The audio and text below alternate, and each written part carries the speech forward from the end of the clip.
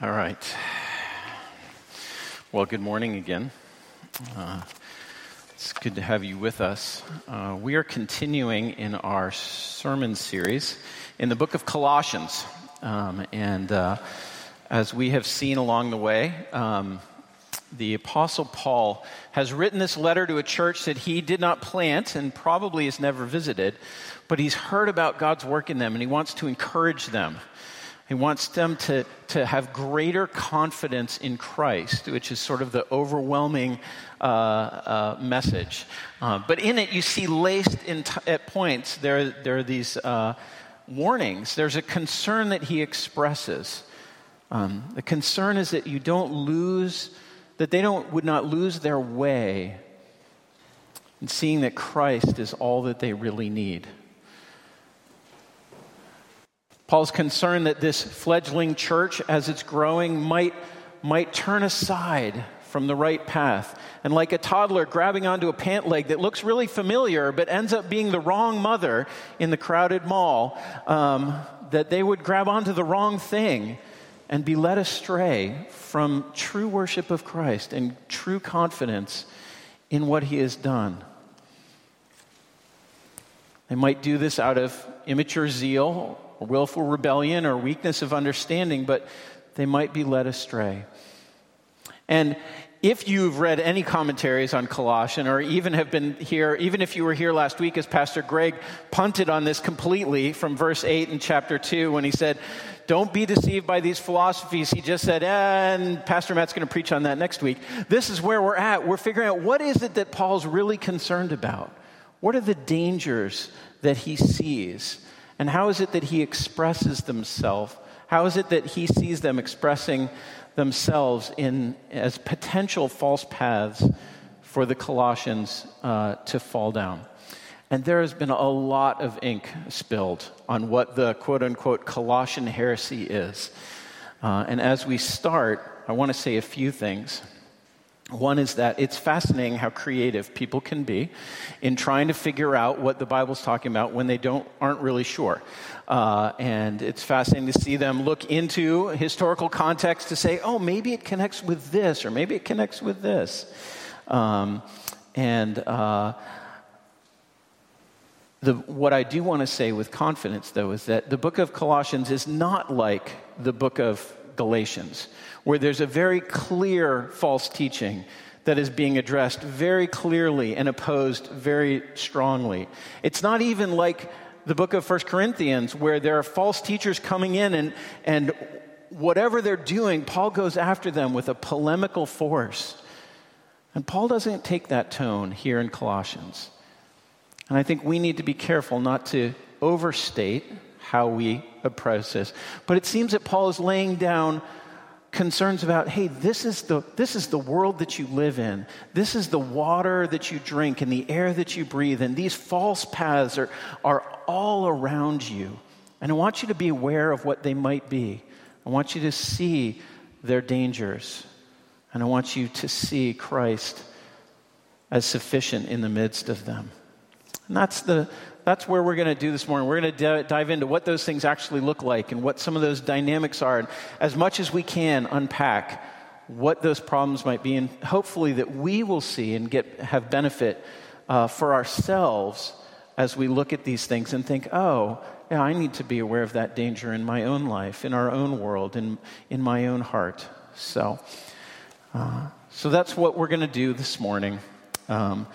Let me read. We're going to look at Colossians chapter 2, starting in verse 16. We're going to read 16 to 23. I completely forgot. Anyone want to give me a page number? 984? 984, I'm being told. There you go. 984 will get you there.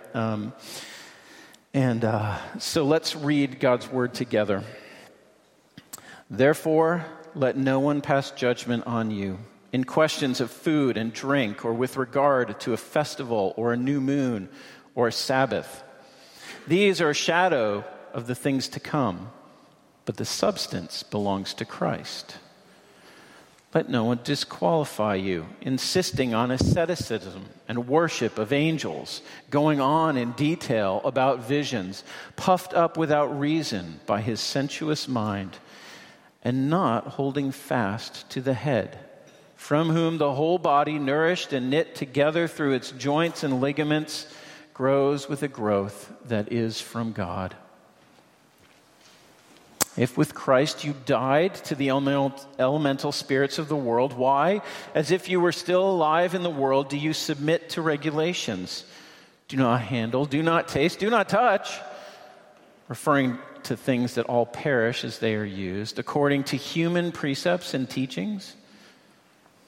These have indeed an appearance of wisdom in promoting self-made religion and asceticism and severity to the body, but they are of no value in stopping the indulgence of the flesh. Let's pray together. Lord, we ask for your help this morning as we look at this passage. We ask that you would make it clear to us, Lord, what you are saying. And Lord, that you would apply these truths to our hearts. Lord, I ask by your Holy Spirit, Lord, you would show us where we are prone to wander, where we are prone to fall into the dangers that Paul is concerned about in this passage. That we would see how easily we do stray from true and complete confidence in Christ. Lord, we ask that by your Spirit you would work in us, Lord, to deepen our confidence in you this morning. And Lord, I ask for your help. You would help me to speak clearly, and that my words would be, Lord, in your hands, useful to proclaim the truth of the gospel. And we pray these things in Jesus' name. Amen.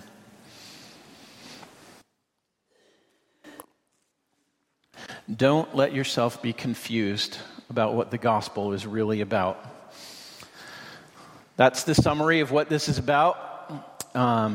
He has 3 warnings, and I'm going to state them as warnings to you as we read through. And so we're going to look at 3 warnings. The first one is in verses 16 and 17, where Paul is telling us, don't let people judge you by replacing Christ with things meant to point to Christ.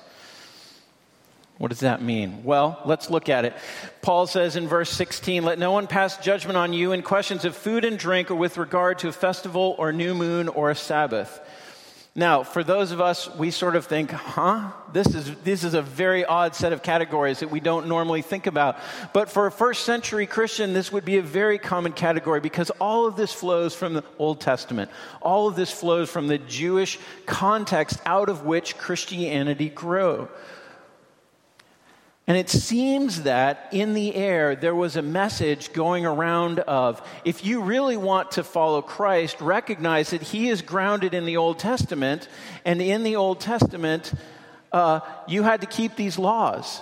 You had to keep laws of eating and drinking these things and not these things to set yourself apart as being pure and faithful. You had to follow these patterns and rituals of a yearly calendar of festivals and sacrifices and offerings, because this is how you worship God in the Old Testament. And it seemed that there was not only a strong exhortation, hey, this is really valuable to do, but even a condemnation. If you don't do these, you're not really a Christian. Now look, we need to understand this carefully. The Old Testament law was good in that it meant it was there to display the dynamics of God's kingdom, to show us the fabric of his character, and to teach us about the ways of his salvation. It established a righteousness and gave us standards for God's kingdom, but it was powerless to change us. And we see this so clearly in other places. The law could not save us. And that's why Christ came. In fact, the law was given to point to that helplessness and to point to the need for a Savior who is greater than us, one who could actually keep the law that we could never keep, one who could actually be righteous in ways that we never could.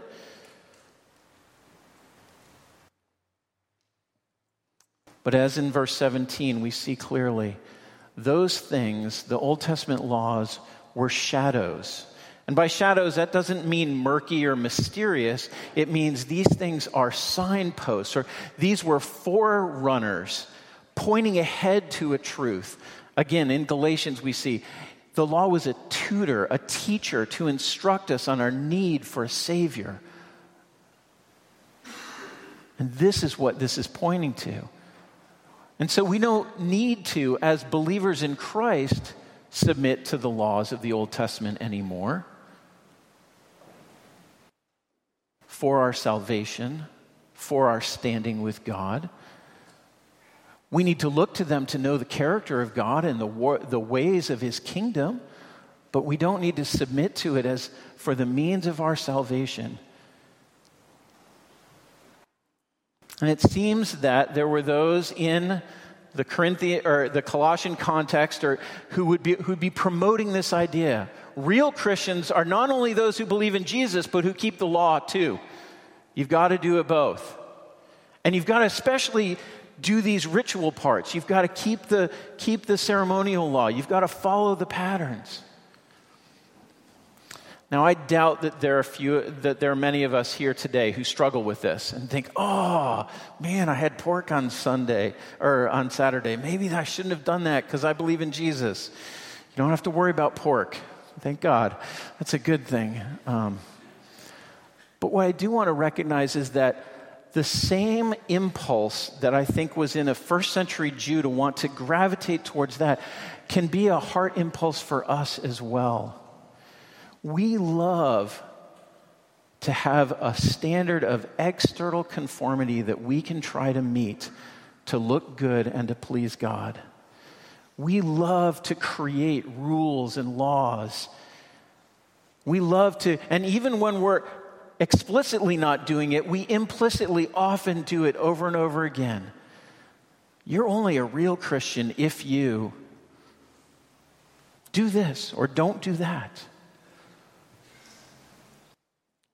We love it because it creates an insider and an outsider dynamic. We're the ones who do it right.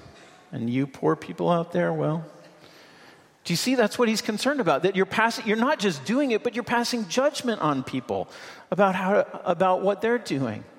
And these external things are easier for us to do. I know that I can do these things, and then I can say, I'm doing it right, aren't I? And isn't that good?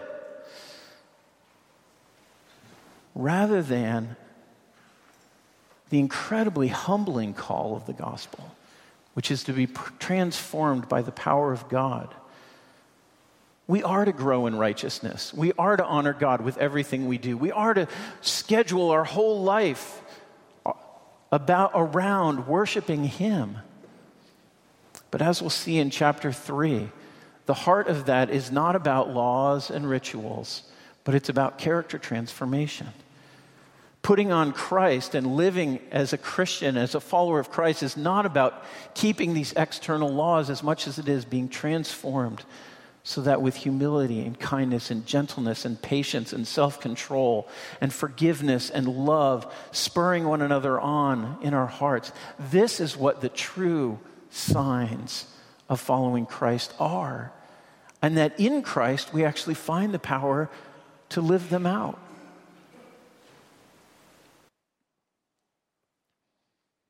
I don't know if you've ever been hiking and lost the trail. It's kind of bewildering when it happens. You're halfway up a mountain. You know you want to get up there, or at least that's where you think. But suddenly you don't know what the next 50 yards looks like. And it could go that way, it could go that way, it could go that way. And I've done this with you. You fan out. Where's the next blaze? Where's the next trail? But friends, if you found the blaze, would you then stop and say, woo, we found the blaze. Now we know where we're going. All right, we're done. Let's party. We're going to camp out here and celebrate because we have found the blaze. Friends, this is what the problem that Paul has with those who would want to impose the law. They found the blazes but never got to the point. They didn't get to the destination that the blazes were leading to, which was Christ. And somehow they're making the signposts the point rather than the end. And we need to be aware that we too might do the same thing. We are free to follow Christ, free from obeying the law for the basis of our justification and acceptance with God, free from those patterns. Now look, I need to say this well, because you could hear this and think, great, so I don't have to worry about those things at all. I don't have to do anything. Well, no, let me say two things. One is that we need to recognize that this freedom does have some limits to it. The limit is that we do make Christ the center of our lives.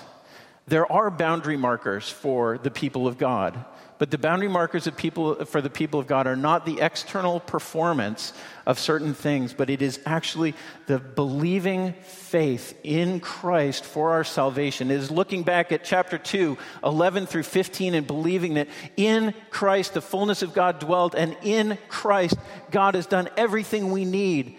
That the condemnation that is ours has been nailed to the cross, that by the resurrection from the dead, the power of sin and death has been broken, and by his being seated at the right hand of God, we now know there's no power in heaven that can control us. And we have to believe in that and trust in that as the central point, and as the focal point, and as the foundation, and as the goal of our lives. This is the boundary marker for true Christianity.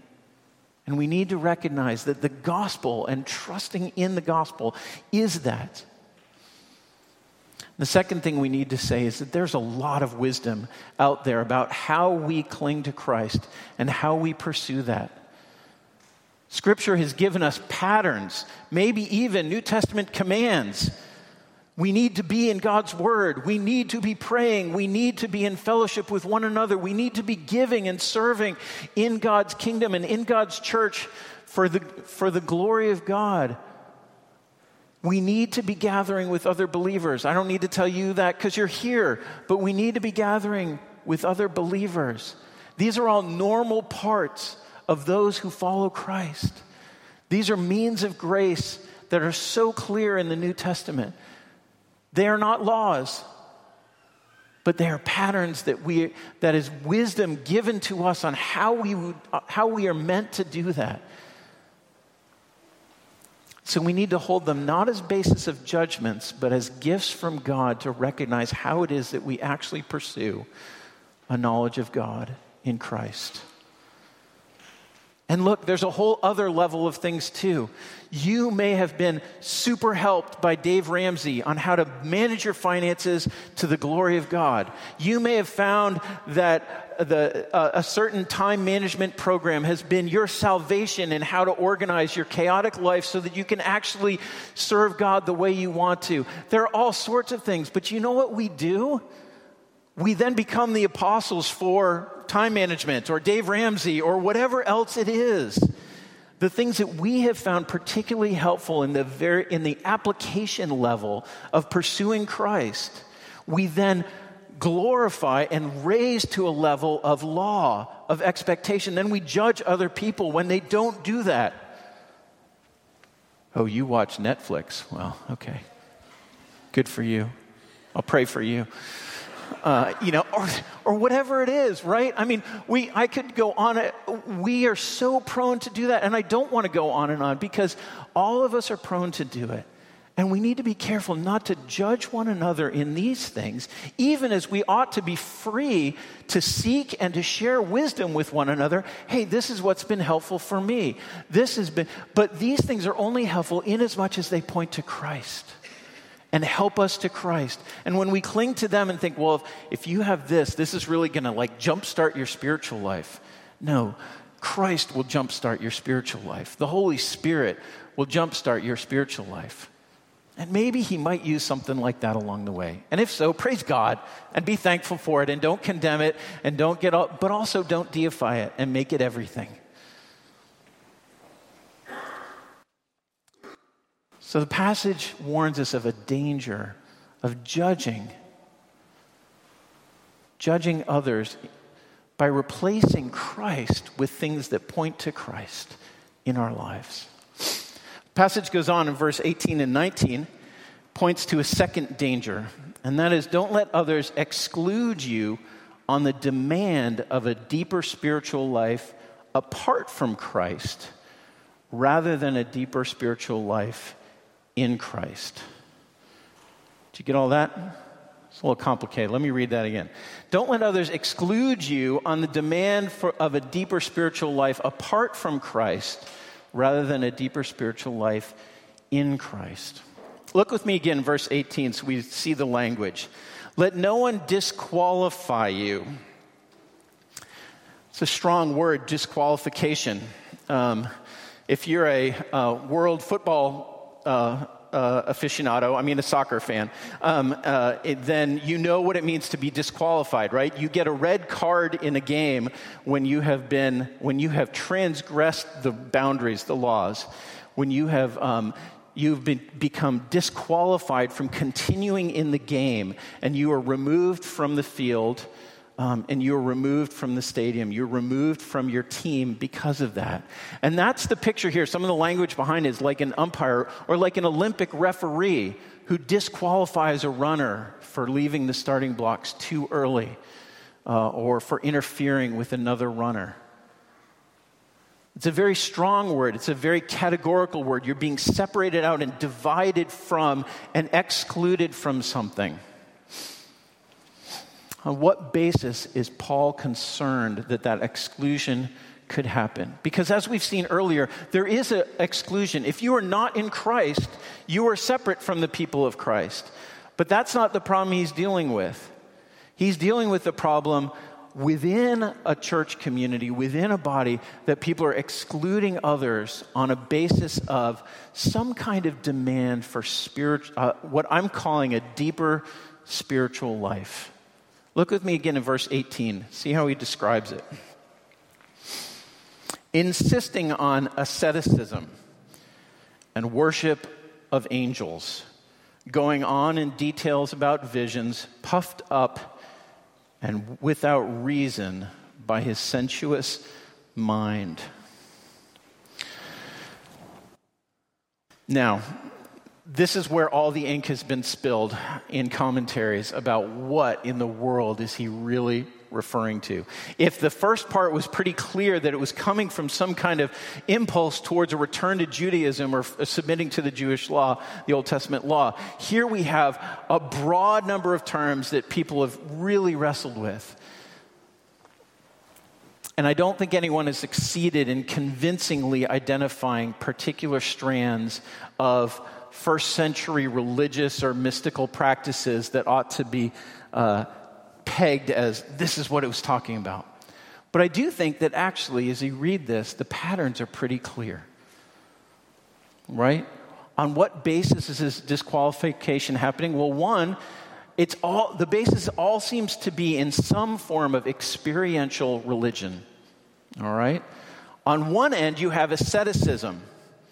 I'm going to deny my body. I'm going to deny the goodness of the physical world that I live in. I see that it's dangerous, that it could lead me away from pure spiritual worship, and I'm going to do that. This is the kind of thing that led monks to, in the 4th century, live their lives literally on the tops of pillars in the desert, to separate themselves from the world, to try to subdue their body. This is the kind of impulse that leads us at times to self-destructive patterns of bodily control.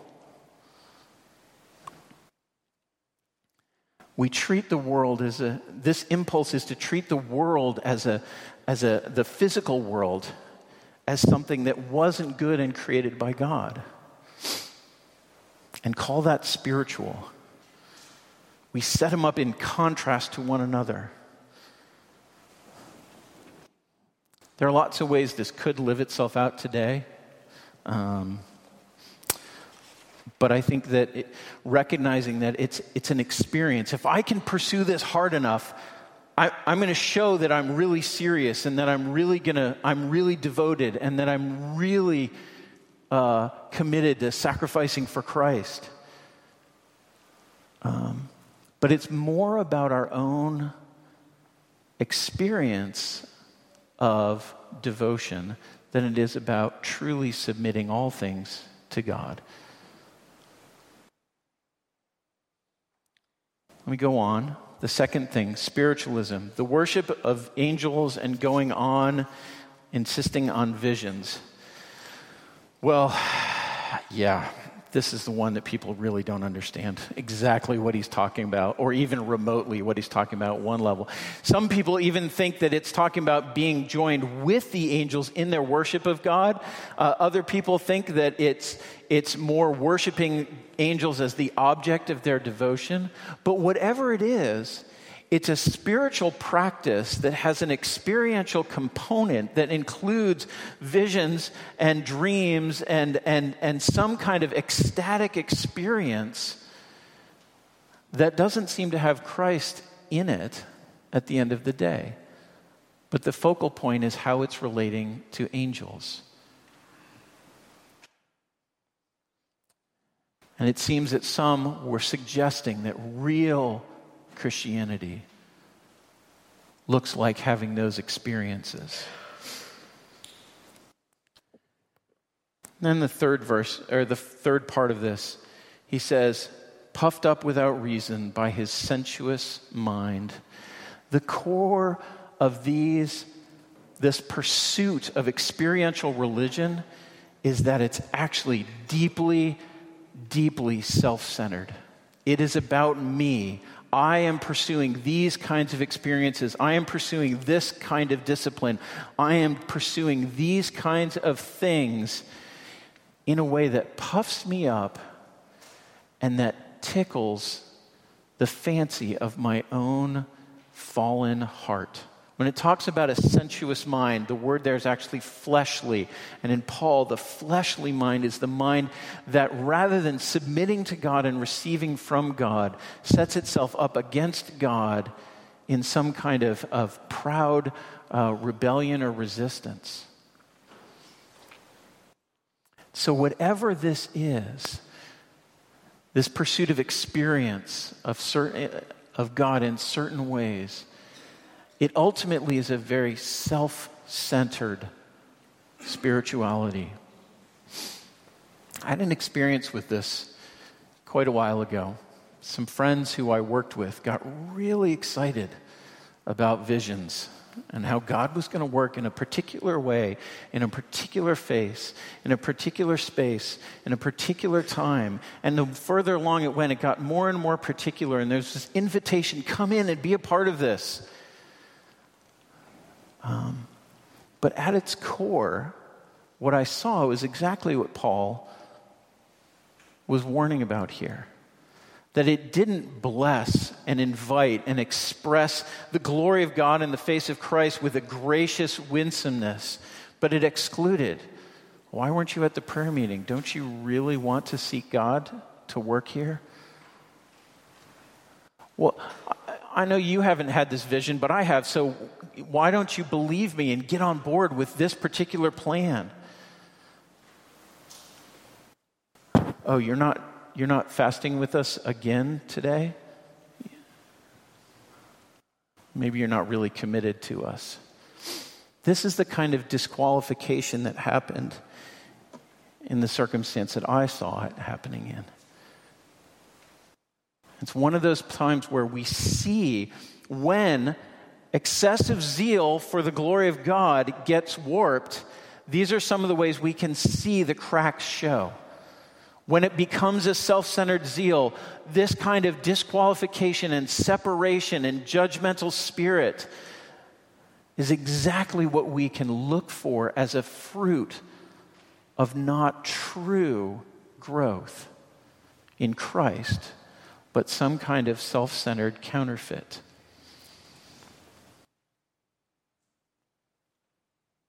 We become the church of mean girls spiritually when we do that. Right? I've got it together. What's wrong with you? This is where God is leading us. If you're not with us, you're against us.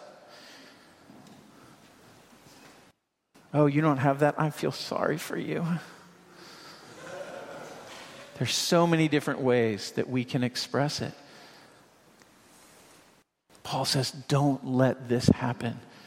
Because in fact, what these people are pursuing, maybe with honest hearts and misguided direction, maybe with much more nefarious hearts, what they're pursuing is a real knowledge of God and a true deep spirituality.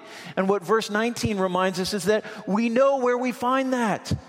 We've already seen it. Christ is the head of the body. He is the kingpin. He is the control center for the church. And in the church, as we live under Christ's headship, He is the one who causes the growth. And do you notice that one of the things that Paul says in verse 19? But from whom the whole body, nourished and knit together through its joints and ligaments. It's this picture of the totality. Nobody is excluded from being under the head. If you're in Christ, you are a part of the body. And if you're a part of the body, then you are in. And Christ is able to make the growth that God wants to do in your life.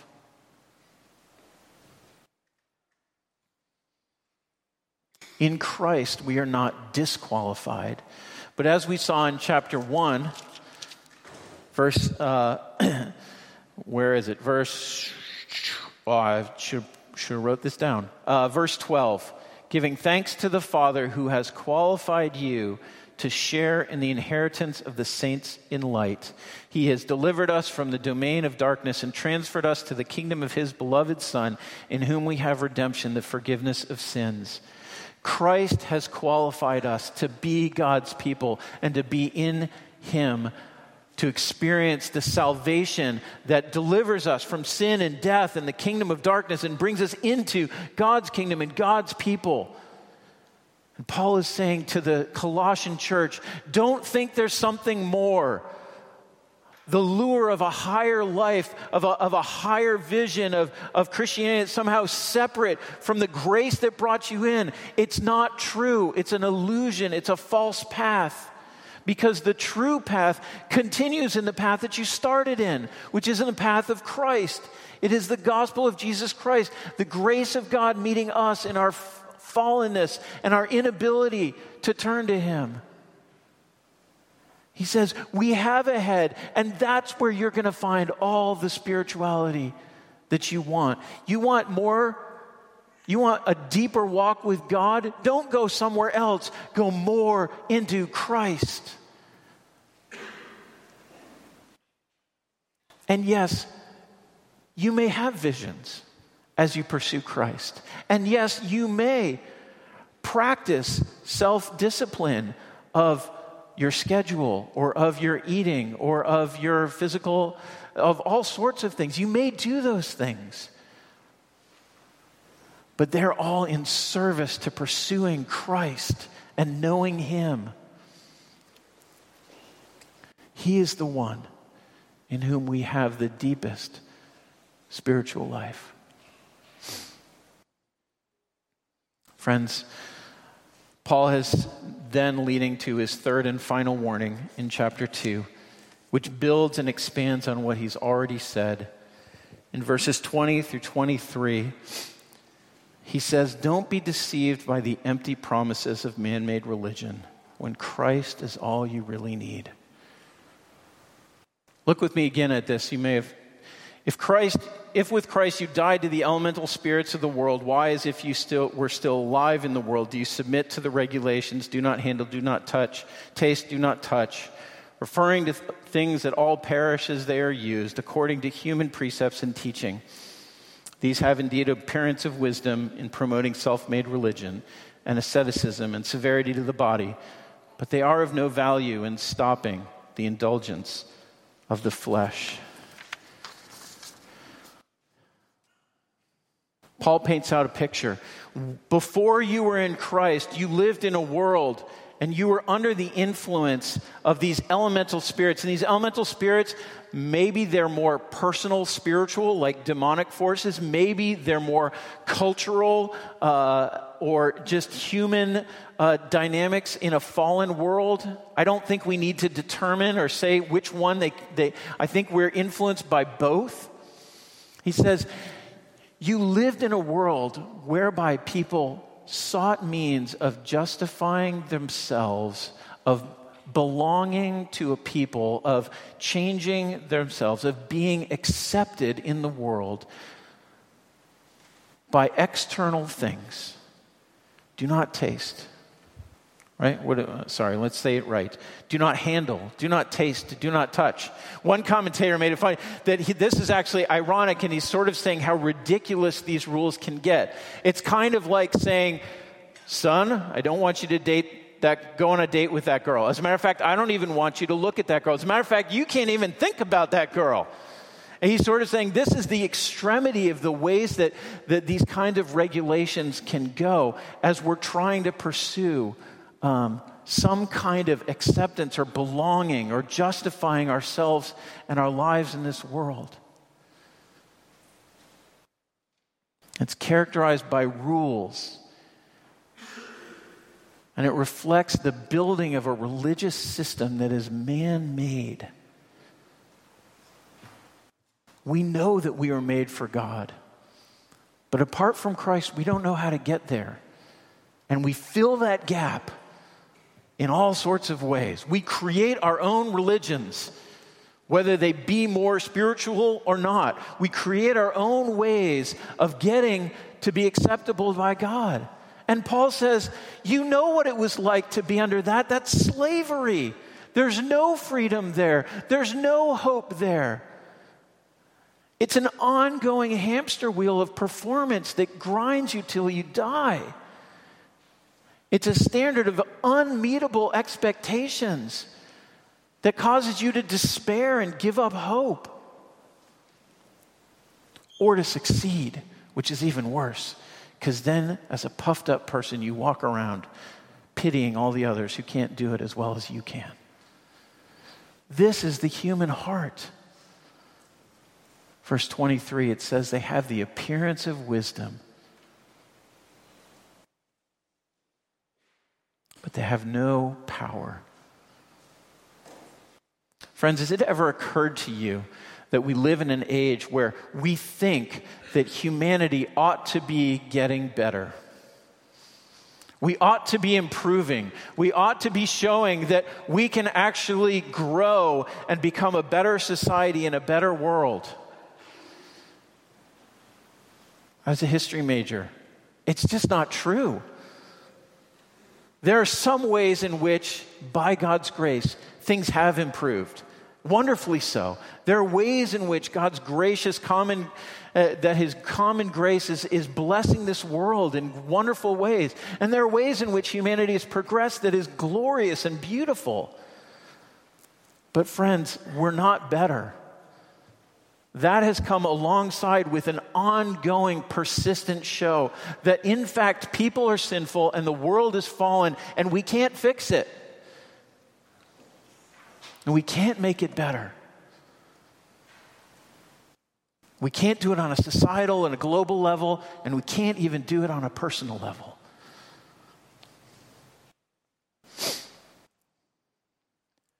It's what the sin of Adam and Eve in the garden was about. God, I'd rather create my own way rather than follow yours. Thank you very much. I'll do it myself. And we create our own religions. And Paul says, why would you go back to that? Why would you go back to these rules and laws that create these ins and outs, and when you have something so much better? Verse 23 ends with the fact that these things have no value in stopping the indulgence of the flesh. That is, they have no true ability to transform us so that we no longer are enslaved to our darkest desires and most destructive impulses. He goes on in chapter 3, and this is what we're going to see. In Christ, we really do have all that we need. He looks back, what we talked about earlier in chapter 2, verses 9 through 15. Christ has saved us completely, fully, all that we need. Chapter 3 then is going to say, not only has he saved us, but if you want to pursue Christ, if you want to know God, if you think that there's more, there is. And it's in Christ. And it's only in Christ.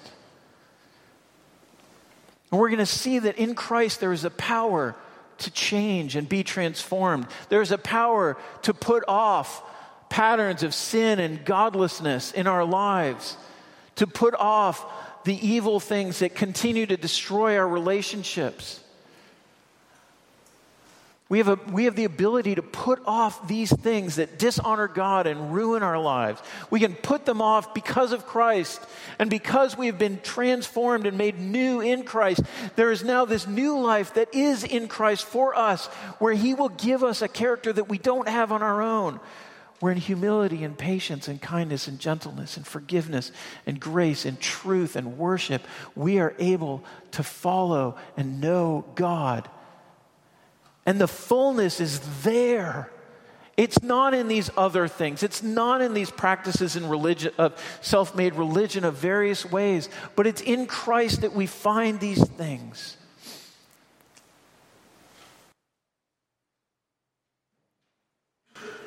So in closing, if you have found yourself put off by the empty powerlessness of churchianity, I just made that up.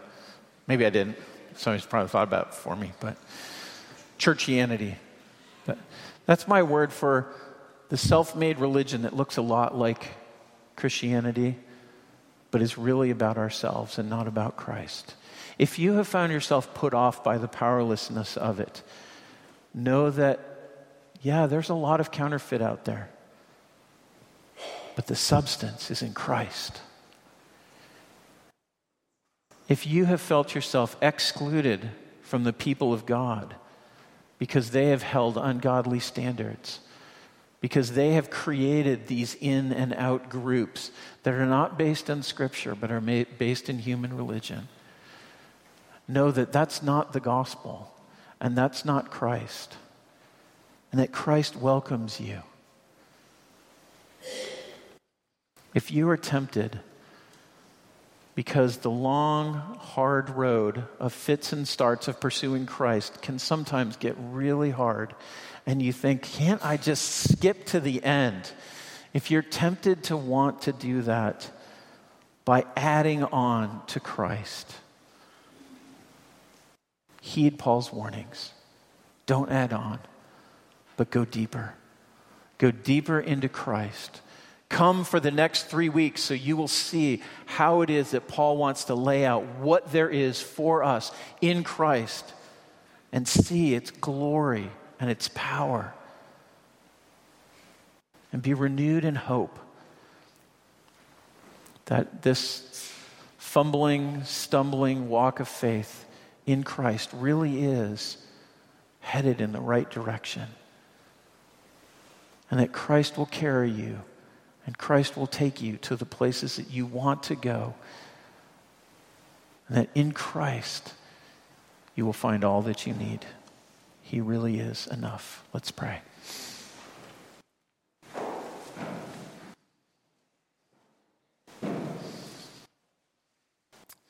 Lord, thank you for this word, and thank you for the pastoral heart of the apostle for us, Lord, that we would not miss the glorious riches of Christ, in whom are hidden all the treasures of wisdom and knowledge. Lord, that we would not miss out on that or allow that to be replaced by counterfeit, self-made religion.